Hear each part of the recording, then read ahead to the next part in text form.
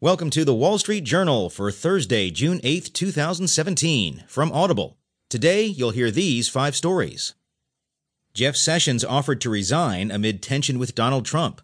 Why old-timey jobs are hot again. Google uses elephants and camels to map remote parts of the globe.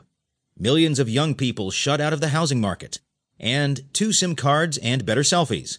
How China's smartphones are taking on Apple. From the politics section of the Wall Street Journal, Jeff Sessions offered to resign amid tension with Donald Trump, by Aruna Viswanatha and Del Quentin Wilbur. Attorney General Jeff Sessions offered to resign from his post in recent weeks amid tension with President Donald Trump over his decision to recuse himself from the investigation into Russian meddling in the 2016 election, according to people familiar with the matter. The offer wasn't a formal one, and Mr. Sessions, an early and steadfast supporter of Mr. Trump, doesn't want to quit and doesn't believe he should, the people said. Mr. Sessions isn't expected to leave his post in the near term, but the exchange comes amid increasingly outward signs of displeasure from Mr. Trump and the White House regarding Mr. Sessions and the Justice Department more broadly.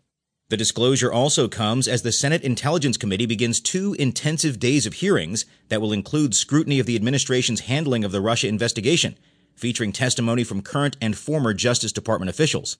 White House spokesman Sean Spicer wouldn't answer a question Tuesday about Mr. Trump's level of confidence in Mr. Sessions. "I have not had a discussion with him about that," Mr. Spicer said at a White House briefing. That answer stood in contrast to his response to the same question recently about Jared Kushner, Mr. Trump's son-in-law and a senior White House advisor. Asked last week if the president had confidence in Mr. Kushner, Mr. Spicer said, "Absolutely." Mr. Trump's displeasure with Mr. Sessions appears to trace back to the Attorney General's decision in March to remove himself from involvement in any Justice Department investigation related to the 2016 presidential race, following the disclosure that he had conversations with a Russian official while advising the Trump campaign. That contact appeared at odds with testimony he gave during his confirmation hearing. Immediately following Mr. Sessions' recusal, Mr. Trump reiterated his support for the Attorney General, saying in a series of tweets that he is an honest man and that the Democrats are overplaying their hand. But he privately berated several top aides in the Oval Office after learning of Mr. Sessions' recusal, and he has since then repeatedly expressed frustration about that decision, one White House official said. The president, who has denied any involvement with Russia's alleged hacking of Democratic and other political organizations during the election, viewed Mr. Sessions' decision as a sign of weakness, the official said. Following the recusal, Deputy Attorney General Rod Rosenstein named Robert Mueller III to serve as special counsel to head the investigation into the Russia matter, a decision Mr. Trump has made it clear he is unhappy with. Mr. Sessions' resignation offer also came around the time the Justice Department was dealing with Mr. Trump's unexpected firing of former Federal Bureau of Investigation Director James Comey. The circumstances surrounding Mr. Comey's firing will be front and center during hearings this week before the Senate Intelligence Committee. These start Wednesday with a session featuring Mr. Rosenstein, Acting FBI Director Andrew McCabe, Director of National Intelligence Dan Coats, and National Security Agency Director Mike Rogers. Senators are expected to press some of these officials on whether Mr. Trump asked them to publicly play down aspects of the Russia probe.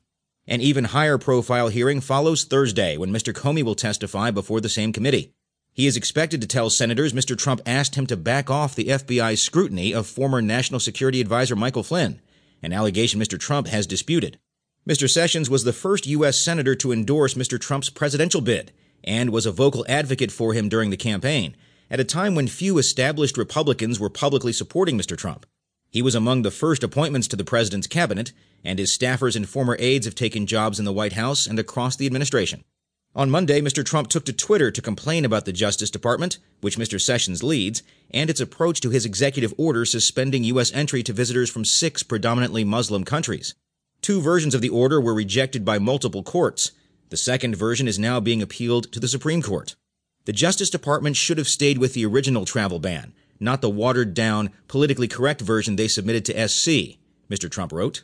Still, Mr. Trump signed both the initial and the revised version of the order, and only the President, not the Justice Department, is constitutionally empowered to issue executive orders. From the business section of the Wall Street Journal, Why Old-Timey Jobs Are Hot Again, by Lauren Weber. Gentrification isn't just taking place in working-class neighborhoods, it's happening to jobs, too. Walk around parts of Brooklyn, Portland, or Pittsburgh, and you'll find stylish cocktail bars, barbers, and the occasional butcher shop staffed by young, college-educated employees. For an affluent segment of today's urban economy, these jobs have been revalued from low-status, semi-manual labor to glamorous occupations, says sociologist Richard Osejo. In his new book, Masters of Craft, Old Jobs in the New Urban Economy, Mr. Osejo examines the forces driving a resurgence of occupations such as butcher and bartender among young middle-class urbanites. A similar dynamic is at work with a handful of other jobs, including craft brewer, bookbinder, furniture maker, and fishmonger. The Labor Department projects that between 2014 and 2024, the number of bartenders and barbers in the U.S. will grow 10%, while butchers will see a 5% increase, compared with the 7% job growth for all occupations over the same period. Median pay for these jobs was less than $30,000 a year in 2016. Millennials are drawn to these occupations in part as a reaction to the ephemerality of the digital age, says Mr. Osejo.